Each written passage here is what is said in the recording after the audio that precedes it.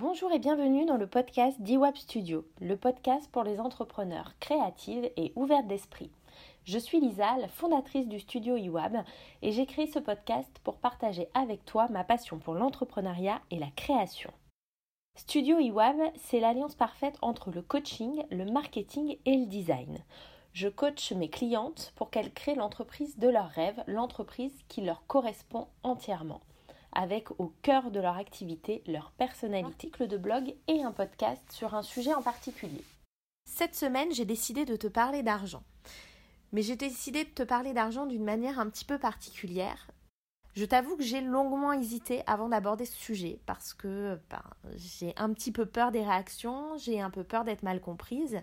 Et même si je ne suis pas écoutée par des millions de personnes, les personnes qui m'écoutent sont des gens qui me suivent sur les réseaux, qui me suivent au quotidien. Et j'ai pas du tout envie d'être mal comprise par ma communauté.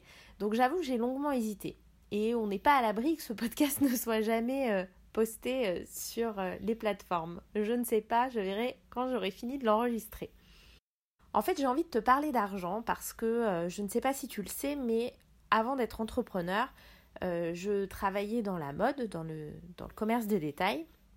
J'ai travaillé en France, mais j'ai aussi travaillé en Suisse. Et le dernier poste que j'ai occupé, c'était un poste à Genève, en Suisse. Donc tu dois sans doute le savoir, les salaires suisses sont beaucoup plus élevés qu'en France, et c'est peu de le dire. Voilà. Pour être totalement transparente, je vais donner des chiffres parce que c'est le but aussi de ce podcast. Enfin, c'est le but, c'est important pour le contenu du podcast. Et en fait, j'ai eu envie de te parler du rapport à l'argent lorsque tu as eu un gros salaire, un niveau de vie différent, et que tu te retrouves au chômage déjà, et ensuite à entreprendre. Et là, c'est encore un autre niveau. Et j'ai eu envie de te parler de ça parce que je trouve qu'on parle beaucoup de la difficulté des débuts de l'entrepreneuriat à gagner sa vie. On parle beaucoup des premiers 1 000 €, on parle beaucoup d'atteindre les 5 000 € qui paraissent beaucoup, c'est beaucoup d'argent, mais on parle très peu des gens qui ont quitté un job avec un gros salaire et qui se retrouvent avec les débuts de l'entrepreneuriat à gagner 1 000 €, 1 500 €, 2 000 € et même 4 000 €, et c'est pas encore le salaire qu'ils avaient avant. Et on en parle peu. Alors, c'est pas un podcast pour qu'on me plaigne, je ne suis pas à plaindre. Mais je pense que c'est important de parler du changement de niveau de vie. Peu importe le montant en fait, peu importe les chiffres. C'est simplement un changement de niveau de vie et c'est toujours compliqué à gérer, un changement de niveau de vie. Donc, mon dernier emploi, comme je te le disais, c'était en Suisse à Genève. J'ai suivi en fait ma patronne qui m'avait embauchée à Lyon, qui a changé d'entreprise, qui est partie travailler à Genève et qui m'a du coup embauchée à Genève. Et je gagnais au départ 6 000 francs suisses par mois, brut. Donc sachant qu'en Suisse, il y a l'impôt à la source depuis 1500 ans, voilà. De toute façon, on était très en retard en France. Mais globalement, je suis passée d'un salaire de 2 000 € net à Lyon à plus de 4 000 € net mensuels. Donc j'ai doublé mon salaire en passant une frontière, très clairement, pour faire le même métier. Alors oui, le même métier, mais avec un plus gros magasin. En Suisse, c'est 42 heures par semaine, pas 35. Bon, sachant que de toute façon, dans le commerce en France, tu ne fais jamais 35 heures. En Suisse, tu n'en fais pas 42 non plus. Tu en fais bien plus. Donc j'ai doublé mon salaire, voire un peu plus même. On peut se dire c'est super, c'est génial, c'est extraordinaire, c'est magique. Alors oui, c'est magique, c'est sûr, ça c'est absolument magique. Disons qu'on va dire que les premiers mois comptent pas vraiment parce que tu rembourses, les crédits éventuels que tu as pu faire avant. Tu payes la caution de ton nouvel appart qui t'a coûté 2000 balles. Voilà, donc les premiers mois, tu fais un petit peu les choses. Moi je suis passée à l'époque d'un T2 à un T3, de 50 mètres carrés à plus de 70. Donc tu meubles, tu achètes des trucs. Donc les premiers mois, ils t'aident à remettre les compteurs à zéro, combler ton découvert éventuel que tu avais avant et que tu n'as plus maintenant, acheter tes nouveaux meubles, etc. Puis arrive le 4e mois, on va dire, où là tu te dis, quel voyage je vais faire ? Parce que forcément, tu gagnes 4 000 € par mois. Moi, le premier truc que je me suis dit, c'est j'adore voyager. Quelle va être ma destination ? Je rêvais depuis des années d'aller aux États-Unis. J'ai dit, mes prochaines vacances, on part aux États-Unis. Forcément. On part 2 semaines, on se fait un road trip. Enfin, on peut le faire. Il faut en profiter. Faisons-le. Donc, on va dire que les 4 premiers mois... Alors, t'es plus à découvert, t'as plus de crédit, c'est la fête, mais t'as tout dépensé, t'as rien mis de côté parce que tu t'es fait plaisir. Et j'ai envie de te dire, c'est bien normal. C'est comme quand tu passes du statut d'étudiant au statut de salarié. C'est pareil, ton premier mois de salaire, tu te fais plaisir et c'est bien normal. C'est une de mes plus belles expériences professionnelles, mais c'est aussi celle qui m'a conduit à un burn-out. Je suis restée 1 an et demi en Suisse, sachant que... Beaucoup de choses ont changé dans ma vie personnelle pendant cette année et demie. Une rupture notamment qui est arrivée, des conflits internes aussi dans la boîte où j'étais. Bref, il y a eu beaucoup d'événements qui m'ont conduit à déménager déjà et à emménager à Genève en Suisse. Donc là, on n'est pas sur le même level de loyer, c'est-à-dire que les loyers sont à la hauteur des salaires. Donc je payais très cher de loyer. Je payais juste le loyer, sans les charges, 1 700 francs suisses. Donc, t'imagines bien que c'était pas la même chose. Entre-temps, j'avais été augmentée, je gagnais 7 000 francs suisses. Mais du coup, je touchais à peu près... J'étais plus proche des 5 000 € net mensuels que des 4 000 à la fin de ces 1 an et demi, on va dire. Mais j'avais changé de poste. J'ai choisi d'habiter en Suisse parce que j'étais souvent en déplacement.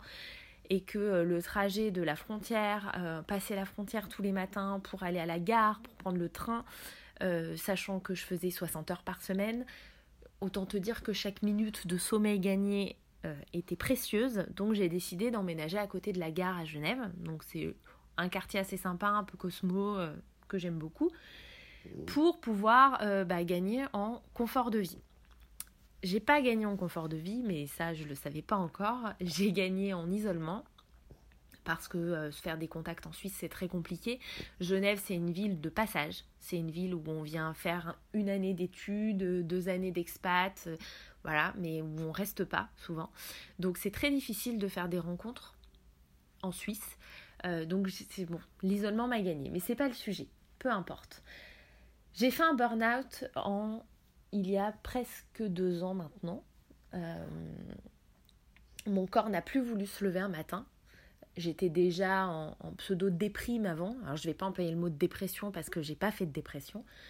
Mais j'étais très déprimée, très triste, très mélancolique. J'avais le goût à rien. Et un jour matin, mon corps m'a dit « Stop, tu ne te lèveras pas, tu n'iras pas travailler. » Et ce, pour tous les prochains jours qui vont suivre.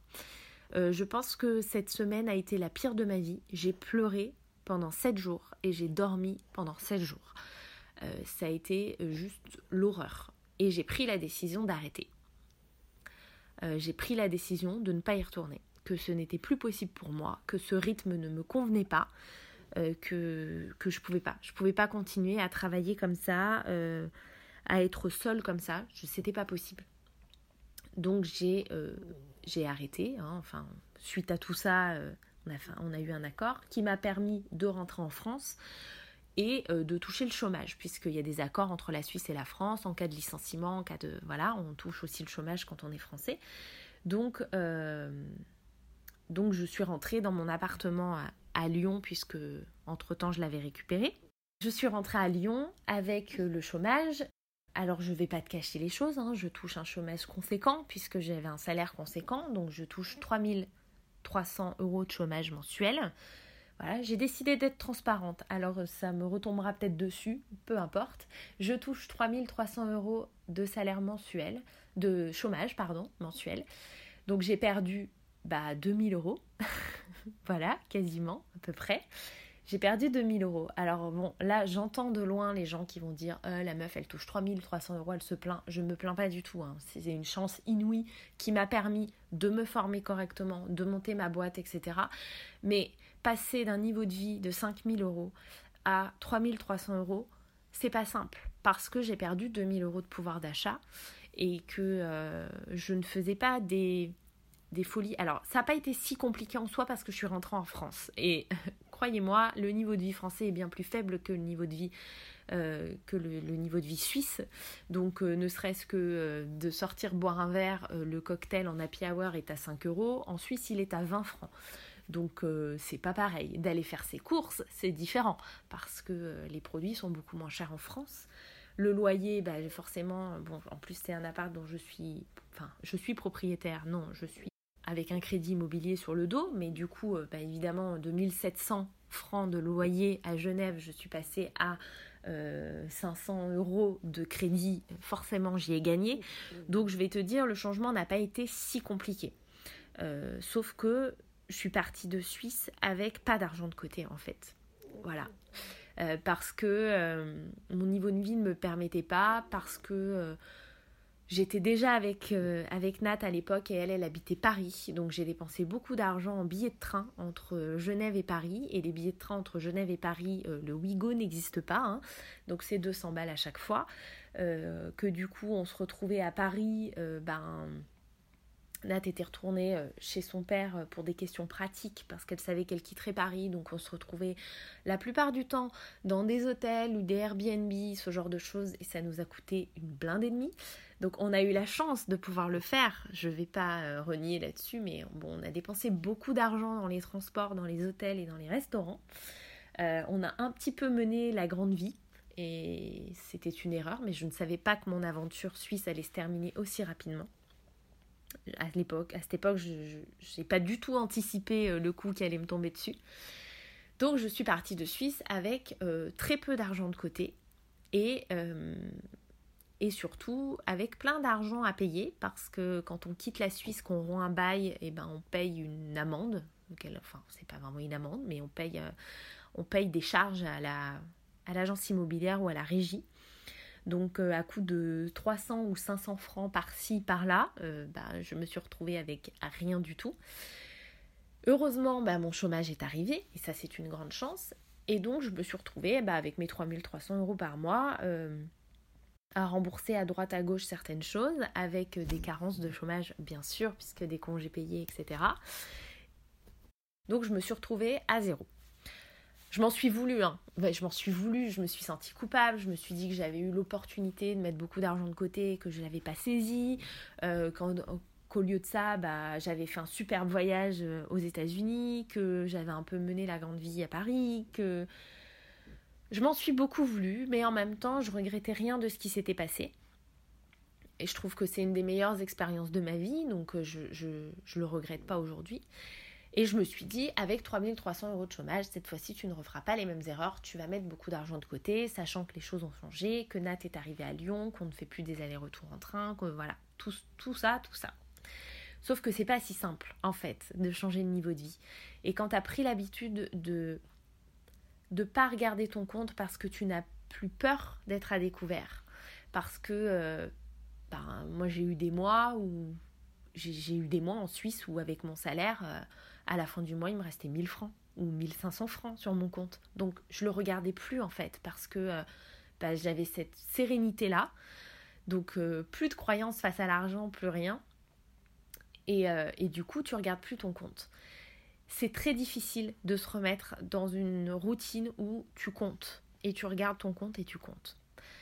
Quand je me suis lancée dans l'entrepreneuriat, je crois que le premier coaching que j'ai fait avec Elodie, quand on a parlé des objectifs financiers, etc., je me remettais de mon burn-out, mais c'était encore très compliqué pour moi. J'avais vraiment des hauts et des bas. C'était très très difficile moralement. Et j'avais dit à Elodie, mon objectif c'est de gagner 1 500 €. Sauf que je me suis vite rendu compte que j'arrivais pas à revenir à ce niveau de vie-là. Avec tous les efforts que je faisais et tout ce que je mettais en place dans ma vie pour baisser mon niveau de vie, pour pouvoir mettre de l'argent de côté, malgré tout, j'étais devant le fait que je ne pouvais pas revenir à un niveau de vie où je gagnais 1 500 € par mois. Je n'y arrivais pas. Je ne comprenais pas comment y arriver. Je ne trouvais pas la bonne méthode pour y arriver. Et du coup, je me rendais compte qu'à la fin du mois, j'avais dépensé, alors tout compris, charges compris, tout dépensé, 2000, 2500 euros, et j'arrivais pas à aller en dessous. Et du coup, je me suis dit, non, en fait, ton objectif, c'est au moins 3000 euros. Il faut que tu gagnes 3000 euros avec ton entreprise. Là, tu pourras dire que c'est stabilisé, c'est bien. Sauf que c'est pas si facile, on le sait, les débuts de l'entrepreneuriat, tu tâtonnes, tu changes de direction, tu gagnes rien, puis tu gagnes beaucoup, puis tu gagnes rien à nouveau. Bref, c'est difficile de démarrer, c'est difficile de stabiliser. Depuis le début d'Iwab Studio, je n'ai encore jamais atteint les 3000 euros de salaire net, de gain net. Jamais. Donc ça me fait très peur. Ça me fait très peur parce que aujourd'hui, je ne suis toujours pas capable de me retrouver à 1500 euros mensuels. Alors, un peu plus maintenant. J'ai à nouveau encore baissé mon niveau de vie. Faut pas s'en cacher, un peu plus maintenant. Mais en fait, je me dis aujourd'hui qu'avec les formations que je me paye, les bouquins que je me paye pour continuer à me former, à progresser, en fait, c'est le trop, entre guillemets. Il faudrait que j'enlève tout ça pour atteindre cet objectif de 1500 euros dépensés mensuellement. Sauf que je peux pas.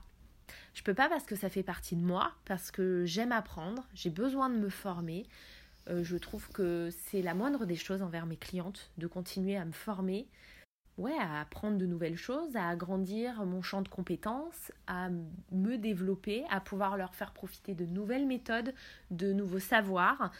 Et je peux pas l'enlever. Et du coup, je me rends bien compte que je reviens à cette conclusion qu'il faut que je gagne 3000 euros par mois pour pouvoir vivre, parce que le but c'est de vivre, c'est pas de survivre, le but de vivre et de pouvoir me payer toutes ces formations que je fais à côté, etc. Donc j'avais très envie de faire ce podcast, je sais pas du tout comment il va être reçu, on verra. Peut-être ça sonnera le glas de mes premiers haters, je n'en sais rien. Mais j'avais aussi envie de parler de ces gens qui ont fait une croix sur un gros salaire pour vivre de leur passion et qui aujourd'hui se retrouvent en difficulté, là où d'autres personnes ne seraient pas en difficulté, parce que j'ai plein d'entrepreneurs autour de moi qui gagnaient en tant que salariés 1200 euros, 1500 euros et qui aujourd'hui c'est l'éclate parce que elles sont entrepreneurs et qu'elles en gagnent 1008. Moi le problème c'est que d'en gagner 1008 c'est pas l'éclate, ça me fait juste peur parce que je me dis qu'il va falloir que je fasse des croix sur certaines choses et j'ai pas envie en fait, j'ai pas envie de me priver de ces choses que j'ai mis 10 ans à gagner. Cette liberté d'aller boire un verre quand j'ai envie ou d'aller manger un plat du jour en terrasse à 12 balles, j'ai pas envie de m'en priver et le problème c'est que en gagnant 1500, 1600 euros, je ne peux pas le faire. Alors ça me fait penser à plusieurs choses dont je voulais te parler. Ça me fait penser à un post qu'Elodie a fait il n'y a pas très longtemps ou qu'elle a partagé. Je sais plus si c'est elle qui l'a écrit ou si elle l'a partagé, peu importe. En tout cas c'est sur son compte Insta que je l'ai vu. Qui disait justement qu'il faut changer son état d'esprit. Et qu'il y avait une de ses clientes qui lui avait dit qu'elle était dépensière et qu'elle adorait aller manger au resto et que ça posait problème parce que son entreprise ne lui rapportait pas assez. Et en fait, elle lui a dit, il faut changer de vision des choses. Le problème, c'est pas que tu aimes manger au resto et que tu es dépensière. Le problème, c'est comment augmenter ton chiffre d'affaires pour te permettre de couvrir ces besoins-là. Et voilà, aujourd'hui, j'en suis là. Comment augmenter mon chiffre d'affaires suffisamment pour atteindre ces 3000 euros de salaire qu'Iwab me versera gracieusement pour pouvoir continuer à mener le même train de vie que j'ai aujourd'hui. Parce que mon chômage arrive à terme dans quelques mois et que pour l'instant, je ne suis loin des 3000 euros. Le salariat n'est pas vraiment une option, le retour au salariat, parce que de toute façon, en France, en faisant le métier que je faisais, je ne gagnerais pas 3000 euros. La promotion que j'ai eue en Suisse, où j'ai atteint le 7000 francs suisses par mois, qui était un peu fou. D'ailleurs, je pourrais te faire un article sur la culpabilité que j'ai ressentie à ce moment-là, parce qu'on parle souvent de la relation à l'argent, la peur de l'échec, mais la peur de la réussite, je l'ai rencontrée à ce moment-là, et la culpabilité de gagner autant d'argent. Le sentiment de ne pas le mériter, ce syndrome de l'imposteur que j'ai eu à ce moment-là, de me dire que si je faisais le même métier en France, je gagnerais 3500 euros par mois et que là j'en gagnais le double, Et c'était bien compliqué pour moi. Ouais, c'était très compliqué. Ça pourrait faire l'objet d'un article, peut-être pas sur Iwab, peut-être un article invité quelque part. En tout cas, ça pourrait faire l'objet de quelque chose. Mais passons. Voilà, donc j'en suis à comment augmenter mon chiffre d'affaires pour maintenir mon train de vie. Et je pense qu'Élodie avait raison. Le problème, c'est pas tant le train de vie que tu as, le problème, c'est comment faire pour maintenir ce train de vie et augmenter ton chiffre d'affaires et développer ton entreprise. J'estime que j'ai largement baissé mon niveau de vie. J'ai fait beaucoup d'efforts, j'ai rogné sur beaucoup de choses. Cette année, il n'y aura pas de grand voyage parce que c'est pas possible. Alors, on a fait Vancouver en septembre et ça, c'était top, sachant qu'on était hébergés à Vancouver. Donc, comment vous dire que ça nous a bien aidé quand même d'avoir un logement pendant 10 jours gratuit. Mais il n'y aura pas de grand voyage. Il n'y aura peut-être même pas de vacances en soi parce qu'on est venu vivre à la mer aussi pour avoir le sentiment d'être en vacances toute l'année. Ça a marché. On est aussi venu vivre dans un 27 mètres carrés parce qu'on paye 400 € et ça, c'est chouette. On a rogné sur beaucoup de choses et j'ai baissé mon niveau de vie. Mais je pense qu'aujourd'hui, je ne suis pas capable. Pas encore, peut-être. Peut-être que ça viendra. Peut-être que j'atteindrai pas les 3 000 € de salaire avec Iwab et que du coup, je serai contrainte de baisser mon niveau de vie. Et c'est peut-être à ce moment-là que j'y arriverai. Mais aujourd'hui, je me dis que 2 500, c'est ce qu'il me faut. Voilà. C'est ce qu'il me faut parce qu'il y a les formations que je me paye, les frais de fonctionnement d'Iwab Studio, mes logiciels et tout. Je suis auto-entrepreneur, donc je ne déduis pas mes charges de ce que je gagne. Donc il y a tout ça et aujourd'hui, je me dis que 2 500 €, c'est mon minimum vital. Pour vivre bien, j'entends, pas pour vivre bien. Mais peut-être qu'Iwab me poussera à réduire davantage ou alors peut-être que j'arriverai à développer suffisamment Iwab Studio pour atteindre ces fameux 3000 et être sereine. C'est un podcast un peu particulier, mais j'avais envie d'en parler parce que je sais que je ne suis pas la seule et parce que récemment, un ancien, alors je peux pas dire collègue parce que c'était un peu le patron, mais un ancien patron dans une marque dans laquelle j'ai travaillé, qui avait le poste de PDG, a quitté l'entreprise pour monter sa boîte. Donc tu te doutes bien que son salaire devait être à 4 chiffres très élevés, voire peut-être même à 5 chiffres. Il a quitté son poste pour monter sa boîte. Donc il a touché aussi le chômage, certainement un chômage confortable, sachant que lui, je ne citerai pas de nom parce que je ne sais pas si certains connaissent sa boîte, mais sachant que lui, sa femme ne travaillait pas, je crois, quand il a fait ça, et qu'ils avaient acheté une maison en conséquence de son salaire, ils avaient un crédit immo, c'est toujours pareil. Il y a un moment donné, quand tu gagnes bien ta vie, tu fais des investissements dans l'immobilier, ce genre de choses, tu contractes des crédits, des prêts immobiliers, etc. Et quand ton niveau de vie baisse, c'est toujours compliqué. Et peu importe en fait, tu as le même problème à tout niveau de salaire. Donc il a largement baissé son niveau de vie avec le chômage pour monter sa boîte et il se trouve qu'arrivé en fin de chômage, sa boîte ne lui permettait pas de se payer. Sauf qu'il a fait beaucoup d'investissements dans sa boîte, d'investissements personnels, notamment dans la technologie, dans un site internet, une application mobile. Il a payé ça de sa poche assez cher. Donc je pense que toutes ces économies sont passées, parce que très clairement, une appli mobile, ça vaut quand même 50 000 €, voire plus. Je dis 50 000, mais voire beaucoup plus. Donc il a mis, je pense, toutes ses économies dedans, plus quelques crédits supplémentaires. Et aujourd'hui, il n'en vit pas. Donc il a dû reprendre un travail salarié pour maintenir son niveau de vie. Sa femme a dû reprendre aussi une activité salariée, parce que lui, il n'a pas retrouvé un poste au niveau salarial d'avant. Elle a dû reprendre aussi une activité salariée. Alors c'est des sacrifices qu'ils sont prêts à faire parce qu'ils croient dur comme fer dans l'entreprise qu'il a montée. C'est un passionné de ce qu'il fait. Donc c'est beau, c'est une belle aventure entrepreneuriale. Mais l'entrepreneuriat, c'est pas toujours une aventure lisse. Et parfois, il faut aussi faire des sacrifices. Le niveau de vie en fait partie. Mais voilà, on n'est pas à l'abri de se dire que quand on a connu un niveau de vie élevé et qu'on s'y est habitué, et que c'est très agréable d'avoir un niveau de vie conséquent, de retomber plus bas, c'est compliqué.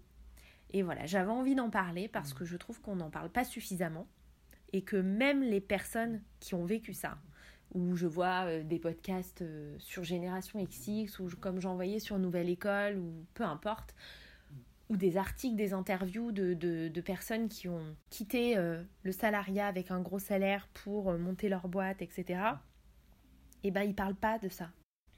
À part dire c'est compliqué, financièrement c'est sûr c'est compliqué. Mais oui, mais c'est compliqué comment en fait ? C'est quoi qui est compliqué ? C'est que tu peux pas te payer, ou c'est que tu peux pas te payer le montant qu'il te faudrait pour vivre confortablement ? C'est quoi elle est où la difficulté ?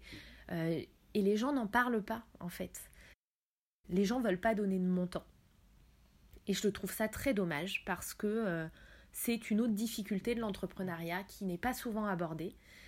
Et aujourd'hui, une entrepreneur qui gagne 1 500 € par mois alors qu'elle en gagnait 1 200 en salariat, c'est la fête. Et une entrepreneur qui en gagne 2 000 alors qu'elle gagnait 4 000 avant, c'est pas la fête. C'est pas la fête et c'est pas encore le niveau de réussite qu'elle attend de son entreprise. J'ai toujours voulu entreprendre, même quand j'étais à l'école, sauf que quand j'ai fini mes études, je me sentais pas les épaules, je me sentais pas capable. Moi, je suis quelqu'un qui a besoin d'apprendre, de comprendre, d'expérimenter avant de pouvoir ne serait-ce que proposer un service à des gens. Donc du coup, sortie d'études, vraiment, je me sentais pas. Et pourtant, là, j'aurais pu le faire parce que mes parents me donnaient 400 € par mois, loyer compris. Bon, alors c'était... Remettons les choses dans leur contexte. J'étais en colocation, c'était il y a 10 ans. On avait aussi quand même besoin de moins d'argent pour vivre. Et je m'en sortais tout à fait. Je faisais des petits boulots à droite à gauche et c'était très bien. Et là, j'aurais pas eu du tout la même vision de la réussite. En fait, ce que j'essaye de dire dans ce podcast, c'est vraiment que la réussite, c'est subjectif. La réussite financière, c'est subjectif. Et que personne ne peut vous promettre une réussite financière. Personne ne peut vous dire que vous atteindrez vos objectifs parce que vos objectifs, ils vous sont propres. Vos besoins vous sont propres. Et voilà, je ne suis pas la même qu'il y a 10 ans. Et il y a 10 ans, j'aurais monté ma boîte et gagné 1 000 € par mois. Ça aurait été pour moi une immense réussite. Et une immense réussite financière. Puisque j'aurais doublé du coup ce que je dépensais chaque mois. Donc ça, c'était top. Aujourd'hui, c'est plus le cas parce que mes expériences professionnelles m'ont amené à des salaires très élevés qui font que j'ai eu un autre niveau de vie et que j'ai un crédit immobilier à rembourser aussi. Mais sans parler de ça, c'est simplement ce niveau de vie, ces habitudes que j'ai prises. Et c'est pas des habitudes folles, parce que je vous parle de voyages, de grands voyages. J'en ai pas fait... j'ai fait Los Angeles, oui, quand j'étais là-bas. J'ai fait New York 4 jours, mais là encore, avec un logement gratuit. Donc c'est pas non plus des voyages où j'ai tout payé, qui m'ont coûté super cher, à part Los Angeles. Mais c'est plus ces petites habitudes du quotidien, où un verre en terrasse se transforme en 2, où le cocktail à 10 €, c'est pas grave, où j'ai envie d'aller manger au resto, j'ai envie d'aller au ciné, parce que le cinéma, c'est quand même hyper cher, qu'on se le dise. La robe Zara à 30 €, c'est pas grave. Voilà, c'est plus ces habitudes-là où je me pose pas trop la question. Où peu importe où je suis, je sais que dimanche, je vais à un marché de créateurs, on va bruncher. C'est une journée de dépenses en fait, parce que rien que d'aller bruncher, ça coûte quelque chose. On va aller dans un marché de créateurs, je me connais par cœur, je vais forcément repartir avec un truc. Et si c'est pas au marché de créateurs, c'est à la friperie d'à côté.